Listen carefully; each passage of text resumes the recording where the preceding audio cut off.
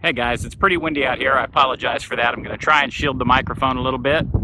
But today we're going to talk about advanced Azure networking. And that's kind of appropriate because I am standing in front of NASA's VAB. That's right. That's where they make the big rockets.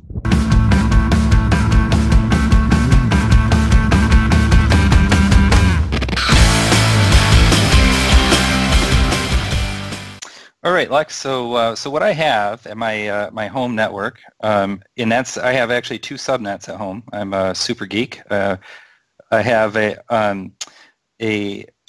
dot one network and a dot two network, and one's for Wi-Fi and one's just for the LAN. I have my Ubiquity router that I have sitting at home, and I have a site-to-site tunnel created to a network that I have in Azure, and I'll just say this is the Azure side. So on the Azure side, I have a VPN gateway that I'm actually connected up to, and within Azure, I have a couple of VNets, but I'm going to start with the kind of the simpler of the first part of the discussion that we're going to talk about here. So in this VNet is a 10.0.x.x, so it's a slash 16 subnet, and in here I've got a couple of VMs. So I have VM1 and VM2, and this is 10.0.0.5, and I've got a 10.0.0.4.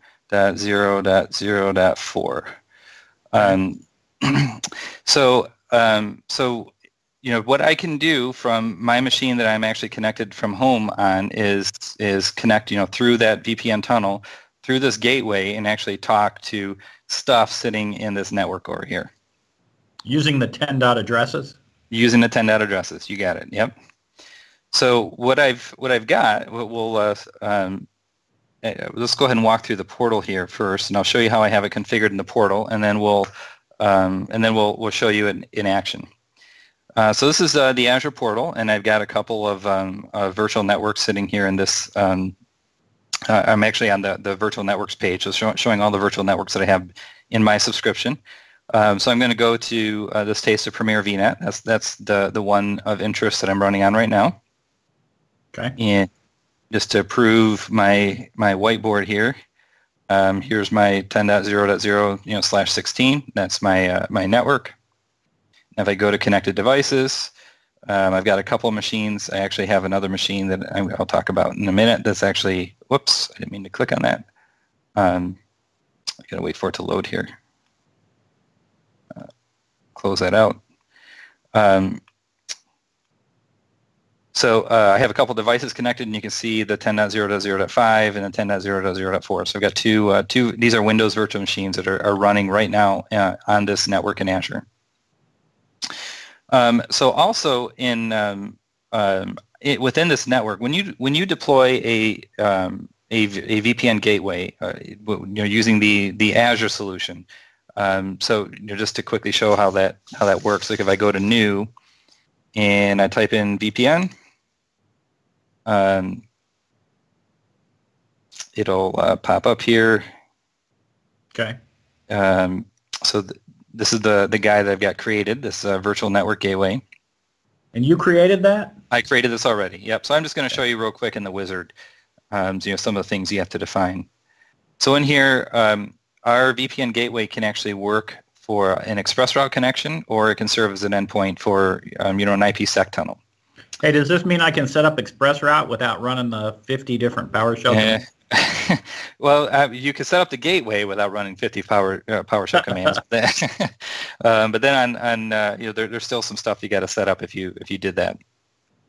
Okay. And there's also VPN type. So the difference between route-based and policy-based, my connection is policy-based. So that's more, think of that as more of a peer-to-peer, so it doesn't actually have the ability to define custom routes for having, as an example, like if I had a bunch of Cisco ASA devices with many branch offices, and I wanted to have all of those connect into an Azure gateway, Azure Virtual Network Gateway, And those are all different subnets, different networks in my branch offices.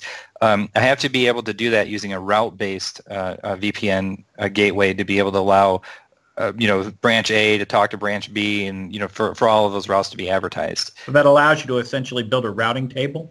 Yeah, there's some other things. It supports BGP and a number of other network capabilities, but my VPN device only supports policy-based connections. So I have a cheaper device that's not able to support some of the advanced features. So you can see the drop-down immediately changed to just basic.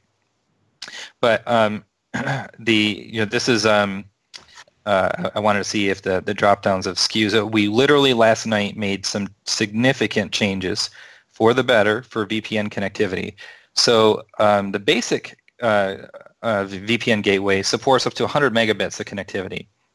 The high performance options, or high performance option rather, will allow you to have up to 200 megabits of throughput.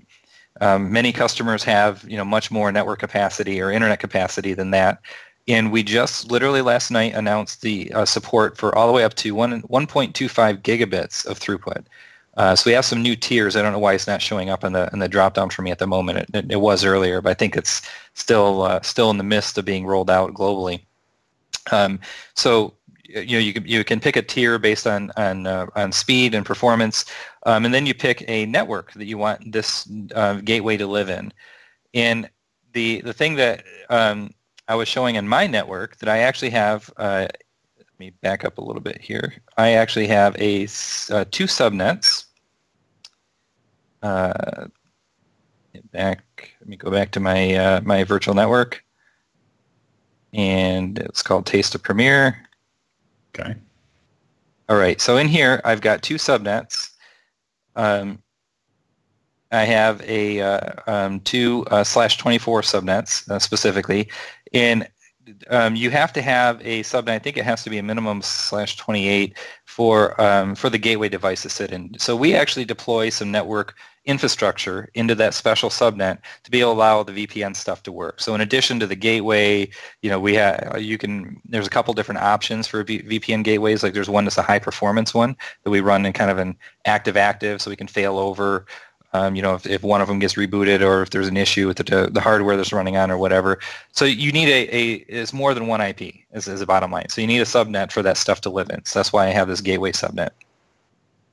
And if I go into the gateway subnet, you can see it shows me that all 250 addresses are available, but I don't actually have, I don't have all those addresses available technically because there's some that are actually being used actively behind the scenes by my VPN device. All right, so if I go back to my address space here. I'm sorry, connected devices. And disregard the name. I was reusing that for some customer work that I was doing.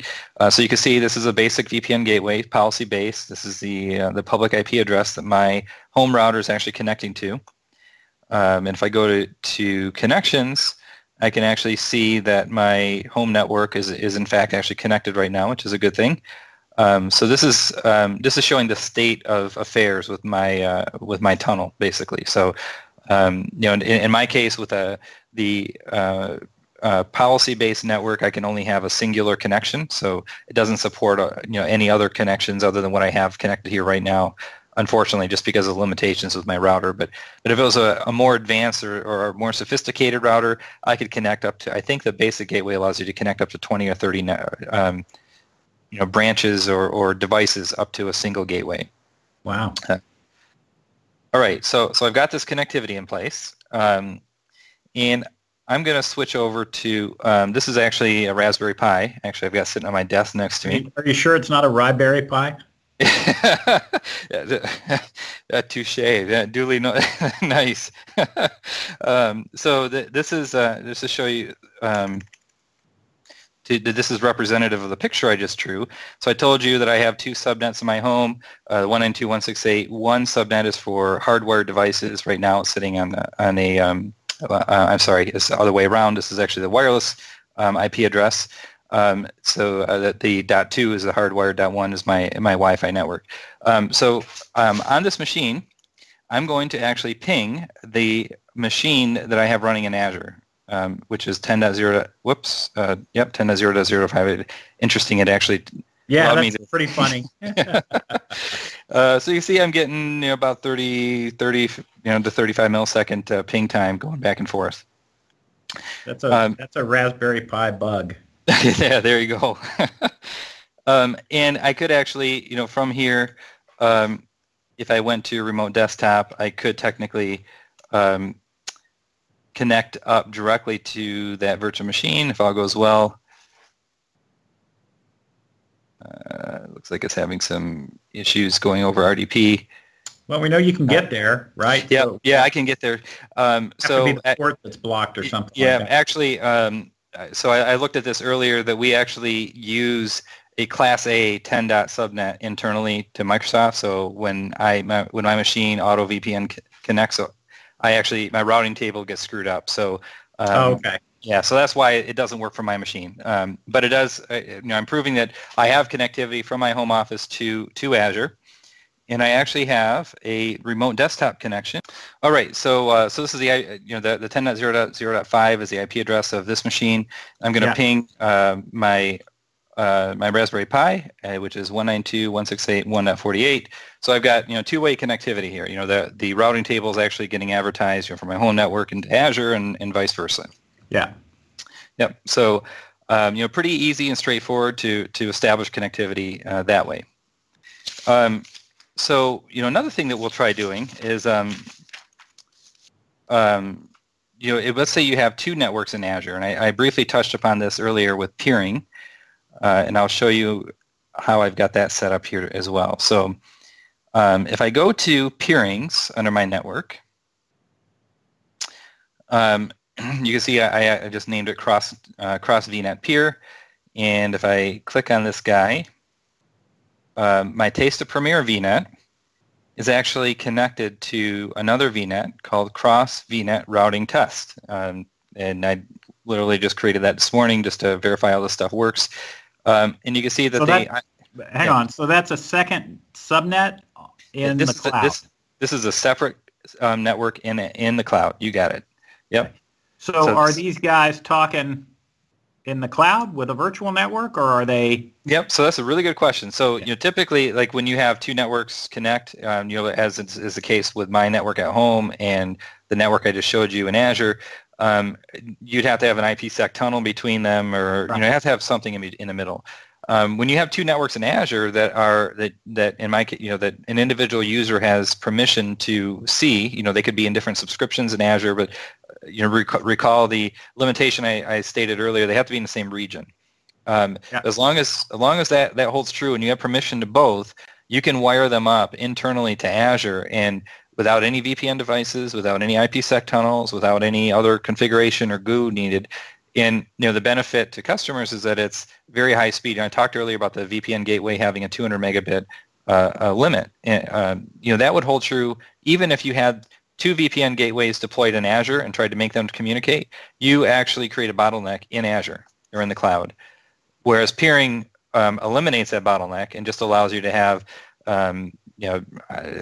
many tens of gigabits of throughput capacity between the two of them. And so I don't think we technically advertise that, but it's very, very low latency connection. Is that in the technical docs? Yeah. Yeah. And you can see the other requirement is that the networks can't overlap. So I had a 10. Network, and just to change it up, I've got a 192.168, and it's a .5 network /24. They have to be separate network address spaces because they're separate networks. Yeah, exactly. Yeah, there are all kinds of stuff. And in fact, I think it would probably be blocked if you tried to wire them up and they overlapped.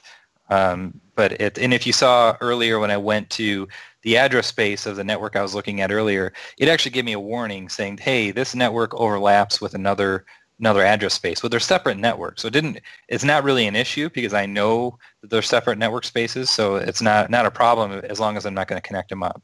Yeah. Yep. So in this case, this is the if I go to connected devices, so this is my 192.168 network, and I've got another virtual machine that's running in this network, and um, this very large scale resolution is wreaking havoc on me here. I tried to highlight and I clicked on it. So this is 192.168 5.4. So that's the IP address of my second VM. And I've also made this VM internet accessible. And right now I'm kind of glossing over that part. I'll talk about how that works in a minute. But I'm just kind of showing how you can wire stuff up for starters. So I have a remote desktop connection to that virtual machine. And this is, if I do an IP config on this guy, I can see that it is in fact 192.168 5.4. So and I can see it's running. I could tell by the DNS name. This is running in the cloud. I'm not doing any sort of smoke and mirrors stuff here. And I just have this on my desktop just for us to make sure I connect to the right one. So in here I can actually ping the other VM, and you can see that I get 1 millisecond ping time. So that very quick ping times between them. And I should be able to remote desktop. So if I type in 10.0.0.5, I'm actually going to be prompted for credentials. So I can actually remote desktop from one VNet in Azure to a VM that's running in another VNet in Azure using that VNet peering. Okay. I'm already connected to that VM, so I'll skip out of that. You can tell that it's working by the ping time and that it responded when I actually tried to remote desktop. So you can VPN into one of those subnets and get to the other subnet as well. That's not completely true. So that's a really good question. So I'm glad you asked that. When you use VNet peering, let's say my home network is network A. Let me go back to the whiteboard just for. We'll go ahead and do a new one. What's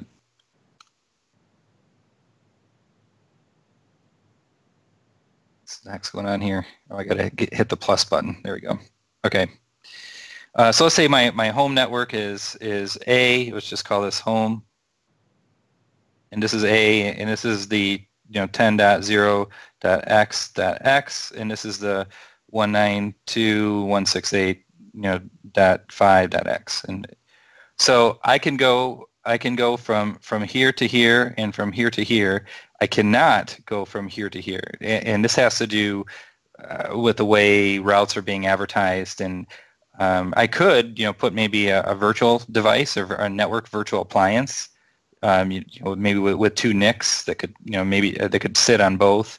They could they could advertise some routing and create paths to be able to, to do that sort of thing. But the only way to be able to allow A to talk to C, right now I've got A with a VPN gateway, and I could also have a VPN gateway here. So that so I could have two VPN connections. Right. So two separate routes. Yeah. Exactly. Yep. And the other way that I could do it. If I had an express route connection, I could actually enlist, the B network and the C network both in my express route circuit and advertise them that way. So that's a little bit more sophisticated, but that's a good question. Yeah. All right.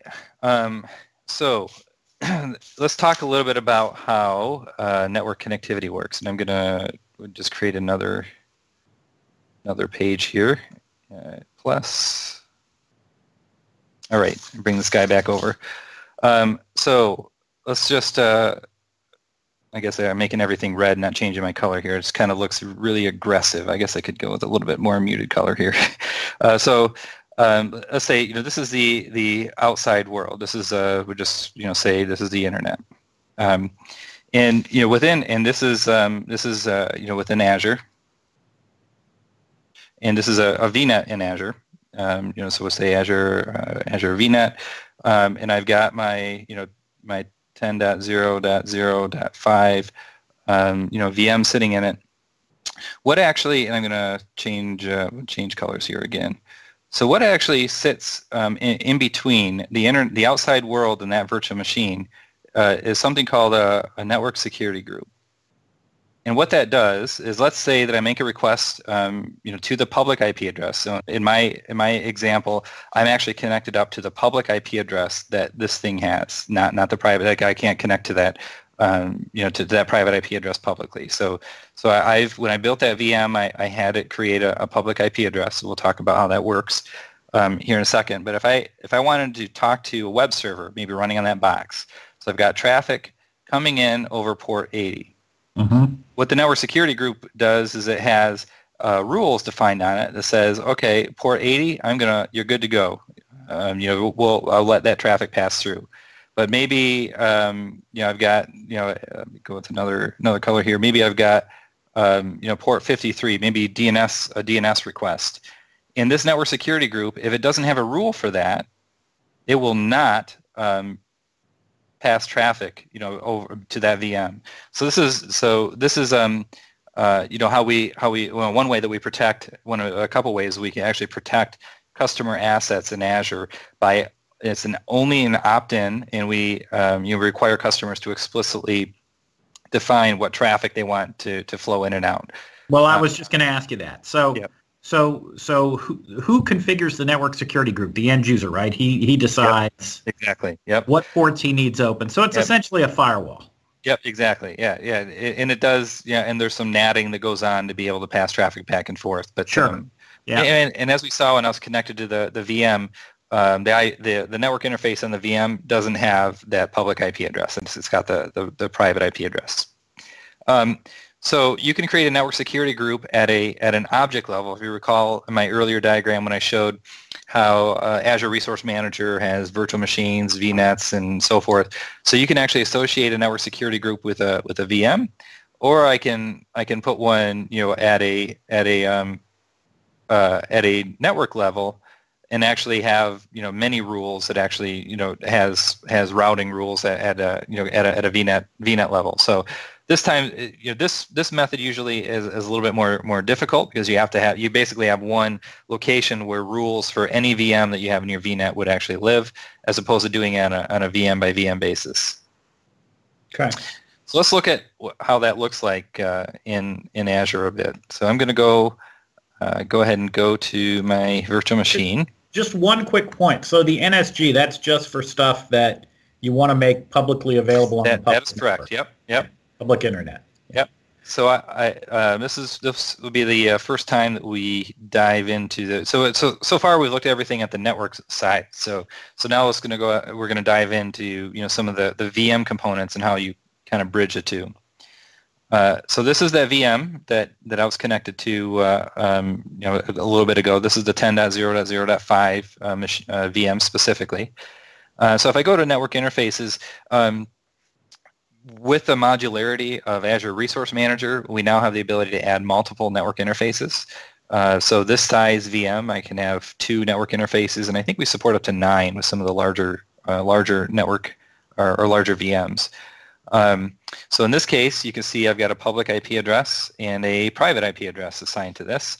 And it's also showing me that I have this security group that is associated with this network as well. So if I go dive in here, and if I go to network security group, it gives me a link to open up yet another blade to dive into the security group. All right. So this VM, I've got a couple of ports that are open on it right now. I'm using this to do some automated deployment. This is, if you can't tell from the name, it's Windows 20 Server or 2016 Con is for containers. So I'm doing some stuff with Docker. So I've got a couple other ports that I have open, and in fact, actually, maybe from a security standpoint, maybe not the best thing to do, but they're wide open. So in here, you actually set rules with priorities. The first time it finds a match, it will allow that particular traffic to flow through. So in the case of RDP connectivity, I can actually allow traffic from anywhere, or I can tell it that I only want to allow connectivity to port 3389 from a specific IP address range or a particular IP address. So if you had something public, you could actually use this as a way to further protect it. Maybe you had a remote branch office with a pool of public IP addresses. I could further protect this this machine publicly to not allow maybe you to connect to it over RDP, but only allow me to connect to it from my home office. So right now, any is literally means any. Tag. So tag has a layer 2. For those if you're familiar with the OSI model, layer 2 is kind of a step above the physical. Yep. And a lot of the smarter switches support VLAN tagging, where you can actually have isolated networks in the same piece of Ethernet cable. Yeah. Tagging's a little similar. We don't support layer 2 networking in Azure from an end customer standpoint, but we do tag a couple of different types of traffic. We have traffic coming in from the internet, or traffic, and we'll talk about this in a minute, from to traffic coming in from the internet to a load balancer to your machine, or traffic that just sits on private traffic. So earlier when I went to my 192.168 machine and I connected back to my 10.0.0.5 machine, that traffic would be classified as virtual network traffic. So it's all contained within that Azure region. So you can create a rule that only allows RDP connectivity for virtual network traffic. Maybe traffic coming over the VPN gateway, to that machine. So it's just a way to kind of farther restrict. And there's lots of well-known services in here, or you can actually just put in, a custom service. And I'm doing a port redirection, or accepting traffic rather on that port 3389, and passing it at port 3389 on the private IP address. And I've got a couple other rules that are open to for some Windows remote management and HTTP. And you can also define outbound security rules that allows this machine to talk to another machine as well. So in this case, it's just wide open. So this is how you would farther restrict or kind of refine what traffic we actually pass to that machine. So while we're on that topic, there is something called a Network Watcher, which is a fairly new thing that's in.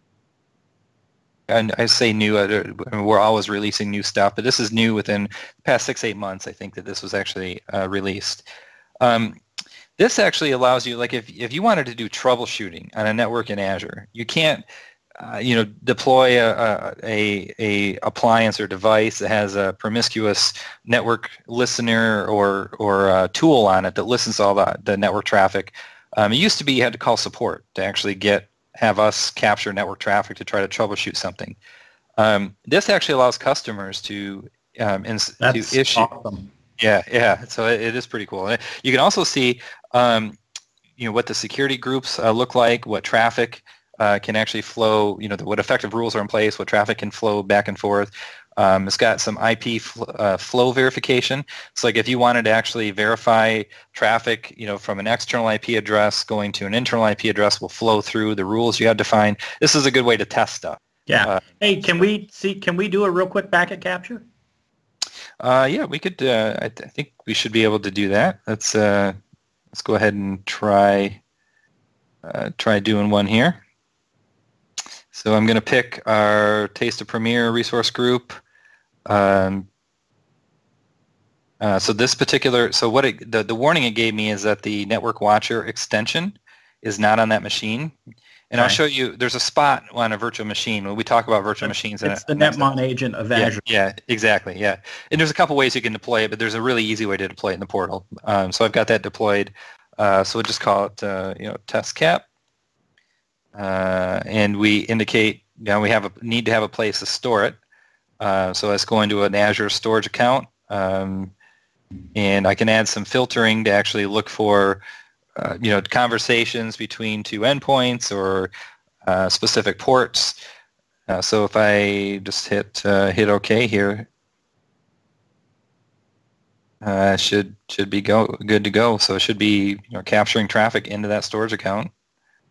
Wow. And it's going to create I think it's the PCAP file. I'm trying to remember the extension, but it's a common one that you can use. It's probably a Wireshark cap. Yeah, exactly. Yep. So you can pull that down from the storage account after you disable it, and view it no different than you can with with those tools in an on-prem world. Yeah. So how do you get the capture? So right now, I have it going to a storage account. So hang on just a second. Yep. Has it started capturing? It says it's loading, so it looks Yeah. like it's still going. And So when it does the status change when it's capturing? That's my understanding. So yeah, there we go. Successfully. So it just told me it was successfully added. Okay. So let's go ahead and go back to here and to see if it shows us any different status.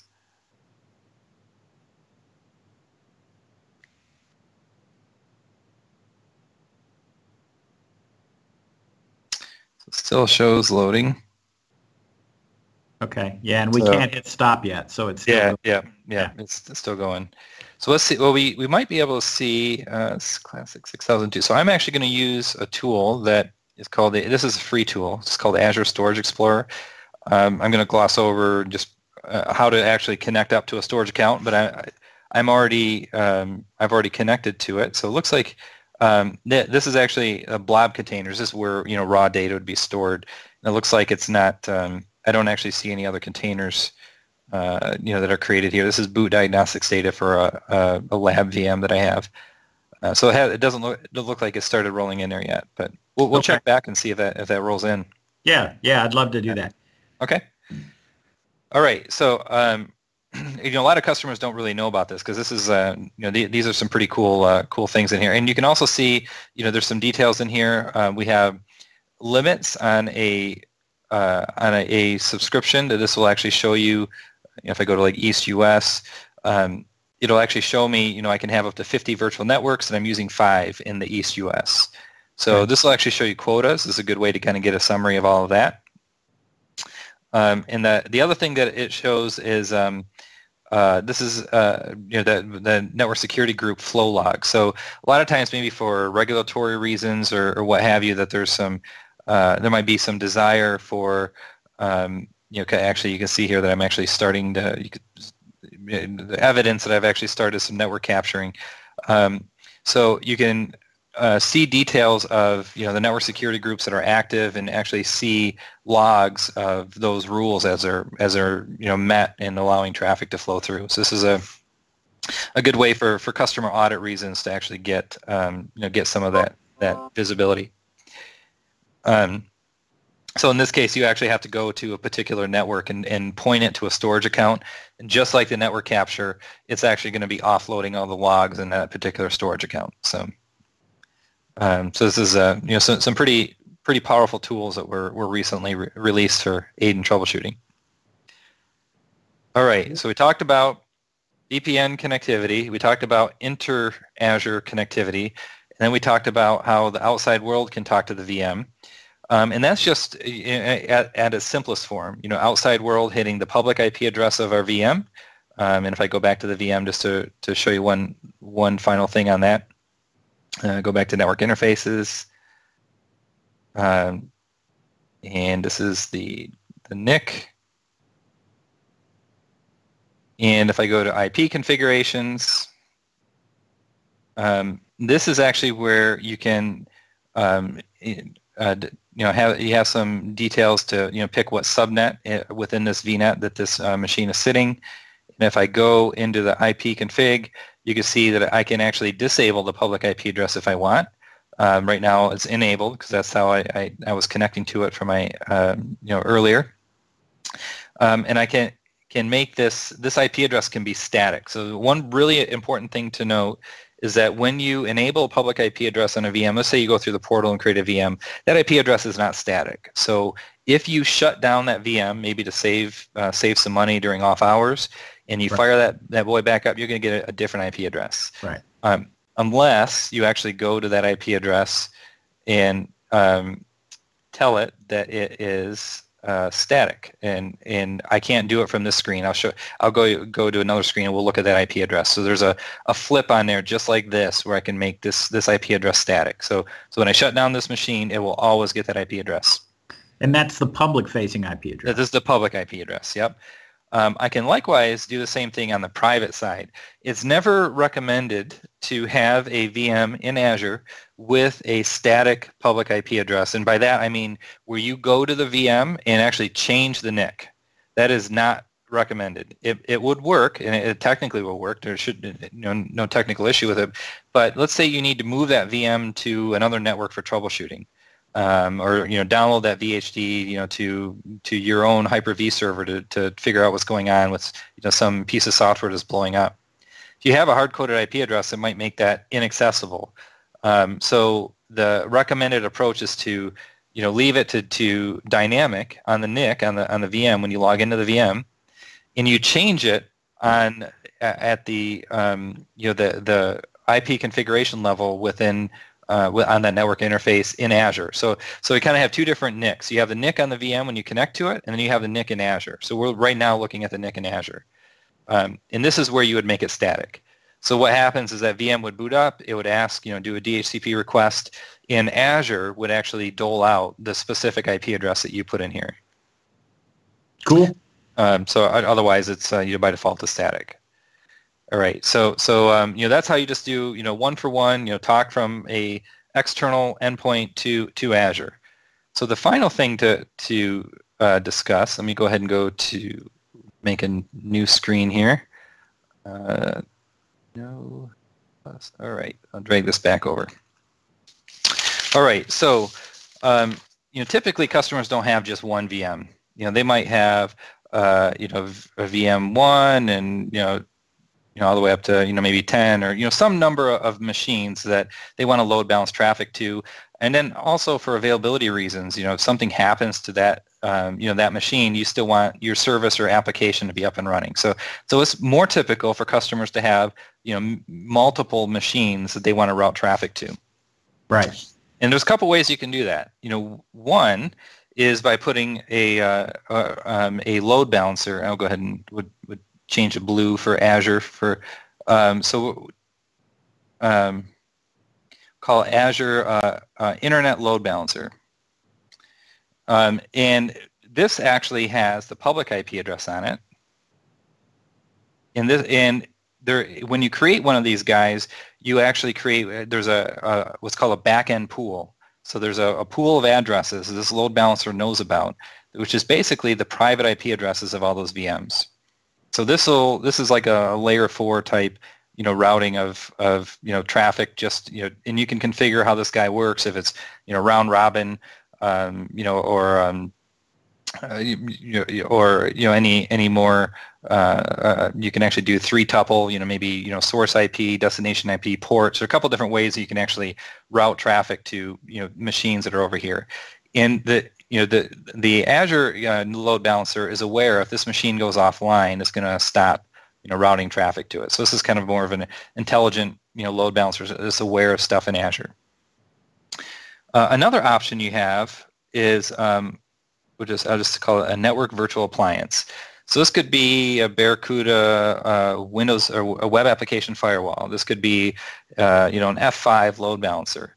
And it works the same way. Basically, most of the vendors' network virtual appliances are Linux VMs. They have multiple NICs in them, and one of them would have the public IP, just like our load balancer, and it basically does the same sort of thing. At that layer 4 type level, layer 4 or layer 7. So we also have a third way that's called a application gateway. So this is more aware of protocols. This is a layer 7, so higher in that OSI stack. And this too has a public IP. And this actually, because this is aware of web traffic, you can do things with this saying, slash images goes to this server, and maybe slash scripts goes to this server. So you can actually set up very specialized routing rules because at a layer 7 a level, this is aware of the HTTP headers coming through and what it's actually making a request to. The application layer. Yeah, exactly. Yep. So this is an appliance that we actually have that you can literally go and hit I want a new application gateway. It's a highly available, virtual device for all intents and purposes. You just can't connect to it. And this has some, you can't connect to it in terms of remote desktoping or SSHing or whatever. So it's a package solution we have in Azure. And we have the ability for you to also enable something called the Web Application Firewall, where this does some basic checks for SQL injection attacks or cross-site scripting attacks. So it actually can, because it's aware of that HTTP traffic going through it, it can do a little bit more application level inspection to try to protect the machines that are sitting behind here. So if you can read my chicken scratch, that's a couple different ways that you can kind of load balance traffic. And another thing that you can do that in Azure is you can actually have an internal load balancer. So we'll just call it internal load balancer. Really bad chicken scratches here. And it is exactly the same as this guy. But the difference is that it actually has maybe 10.0.0.6. It has an internal IP and no external IP. And it does exactly the same thing that this guy does. Where it routes traffic to other VMs. So this is, if a customer had a line of business application that they didn't want internet accessible at all, they can actually deploy one of these in Azure as well. So without having to use one of these. Just load balances between virtual machines. Yeah, exactly. Yep. So I've got a machine that's maybe a client machine. It hits the internet load balancer that's set up virtually, and that virtual load balancer figures out where the back end servers are and routes traffic to the server that can best handle the request. Yep, you got it. That's basically it. Yep. Cool. All right. So those are the ways that you can allow connectivity, kind of more complicated connectivity in, or more complicated scenarios rather. So one of the final thing that you asked about is creating a virtual network, and we'll go ahead and just do that as a final step here. Yeah, but don't forget we've got a trace running. Oh yeah. We'll check back to that. Hopefully, we'll give it some time. I don't know how long that'll take. Let me do a refresh here, and I'll see if I got anything showing up. In my. I still don't see anything in there yet.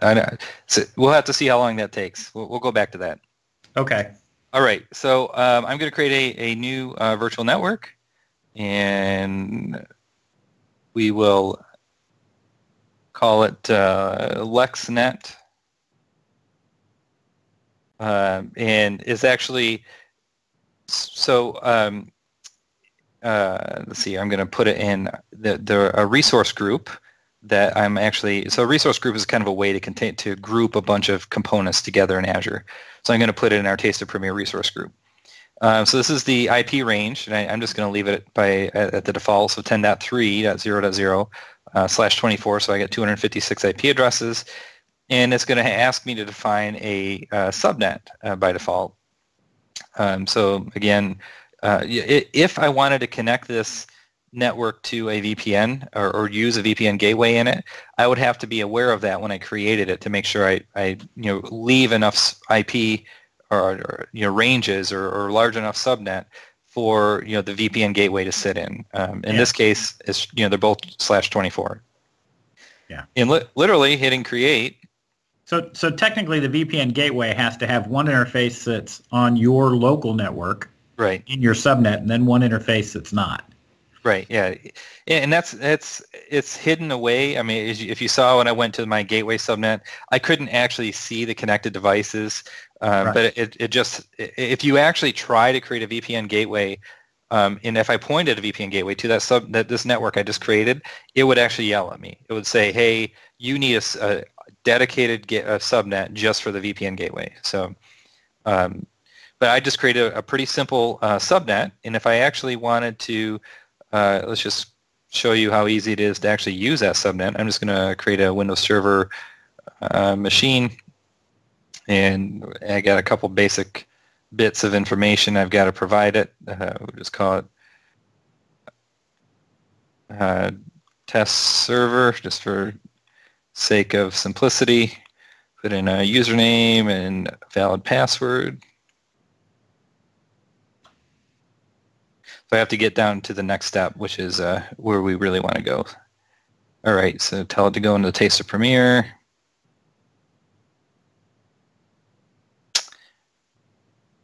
All right, that bottom part save up to 40% of what, if you're a customer with software assurance, you can actually move those licenses to Azure. So it's a way to actually save a pretty significant amount of money. Instead of renting the Windows license from us by the minute, you can just use that license in Azure. So basically we will charge those customers at the Linux rate. That's what that checkbox is for. All right.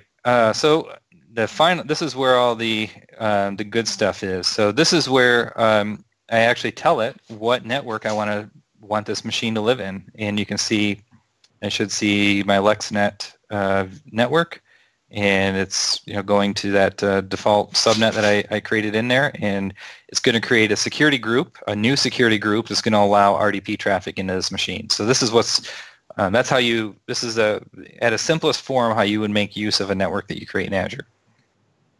Okay. Yep. All right. So cool stuff. Any other questions? Dude, that's awesome.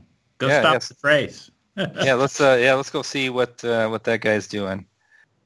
All right, so we got Netmon installed, and I'm going to go ahead and open up the capture file that we downloaded from Azure Storage. Yeah. And give it a minute here to think.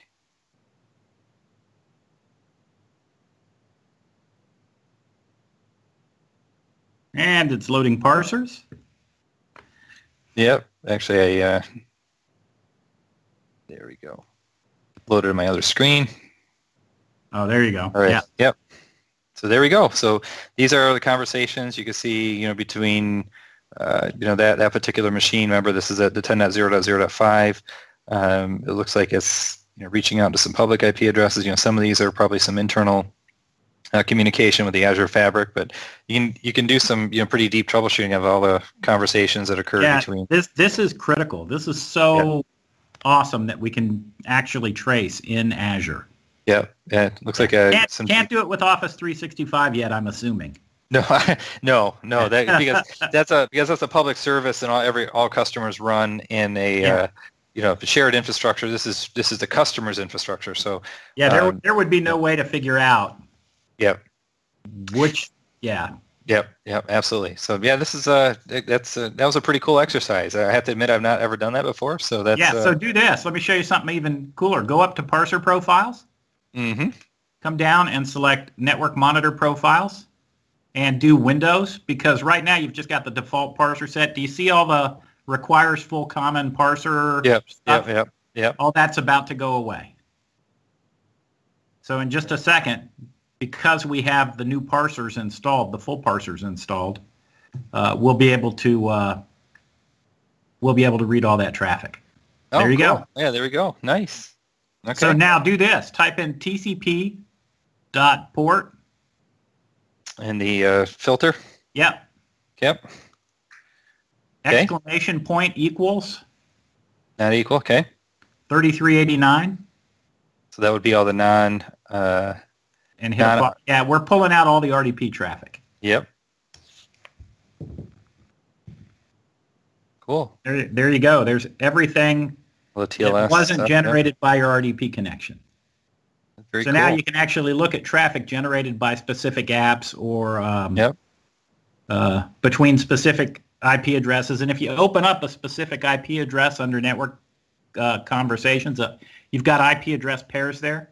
Just click on one of them, open one of them up. It's interesting. So I'm wondering if, how we enabled the capture on there.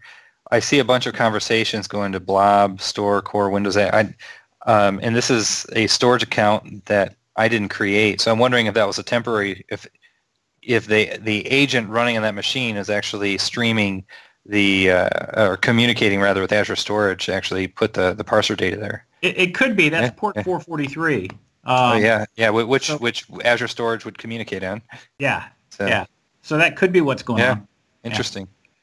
Huh. Okay, so now see the IP address that you expanded out? You've got like a little UDP session riding on top of that IP address pair, and then that's actually SNTP riding on top of that UDP session.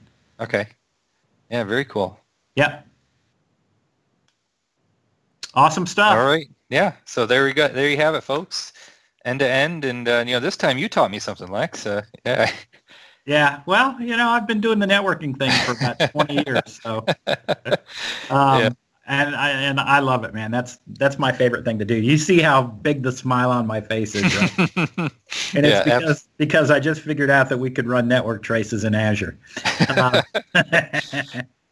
So now you have a reason to go do some experimentation. So you can set up a lab in there. So I'm going to do that, and I'm going to call you and get you to help me do it. And sounds good. I'm very excited about it. This is just awesome.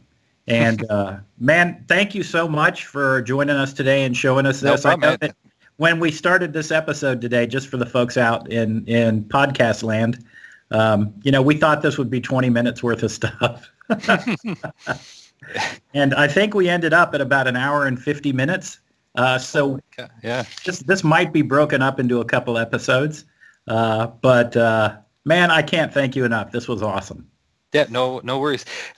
Yep, and thanks again for having me on, and looking forward to the next one. Yeah, absolutely. So, folks, that's really all we've got today. So I'm going to say those magic words. That's your taste of Premiere.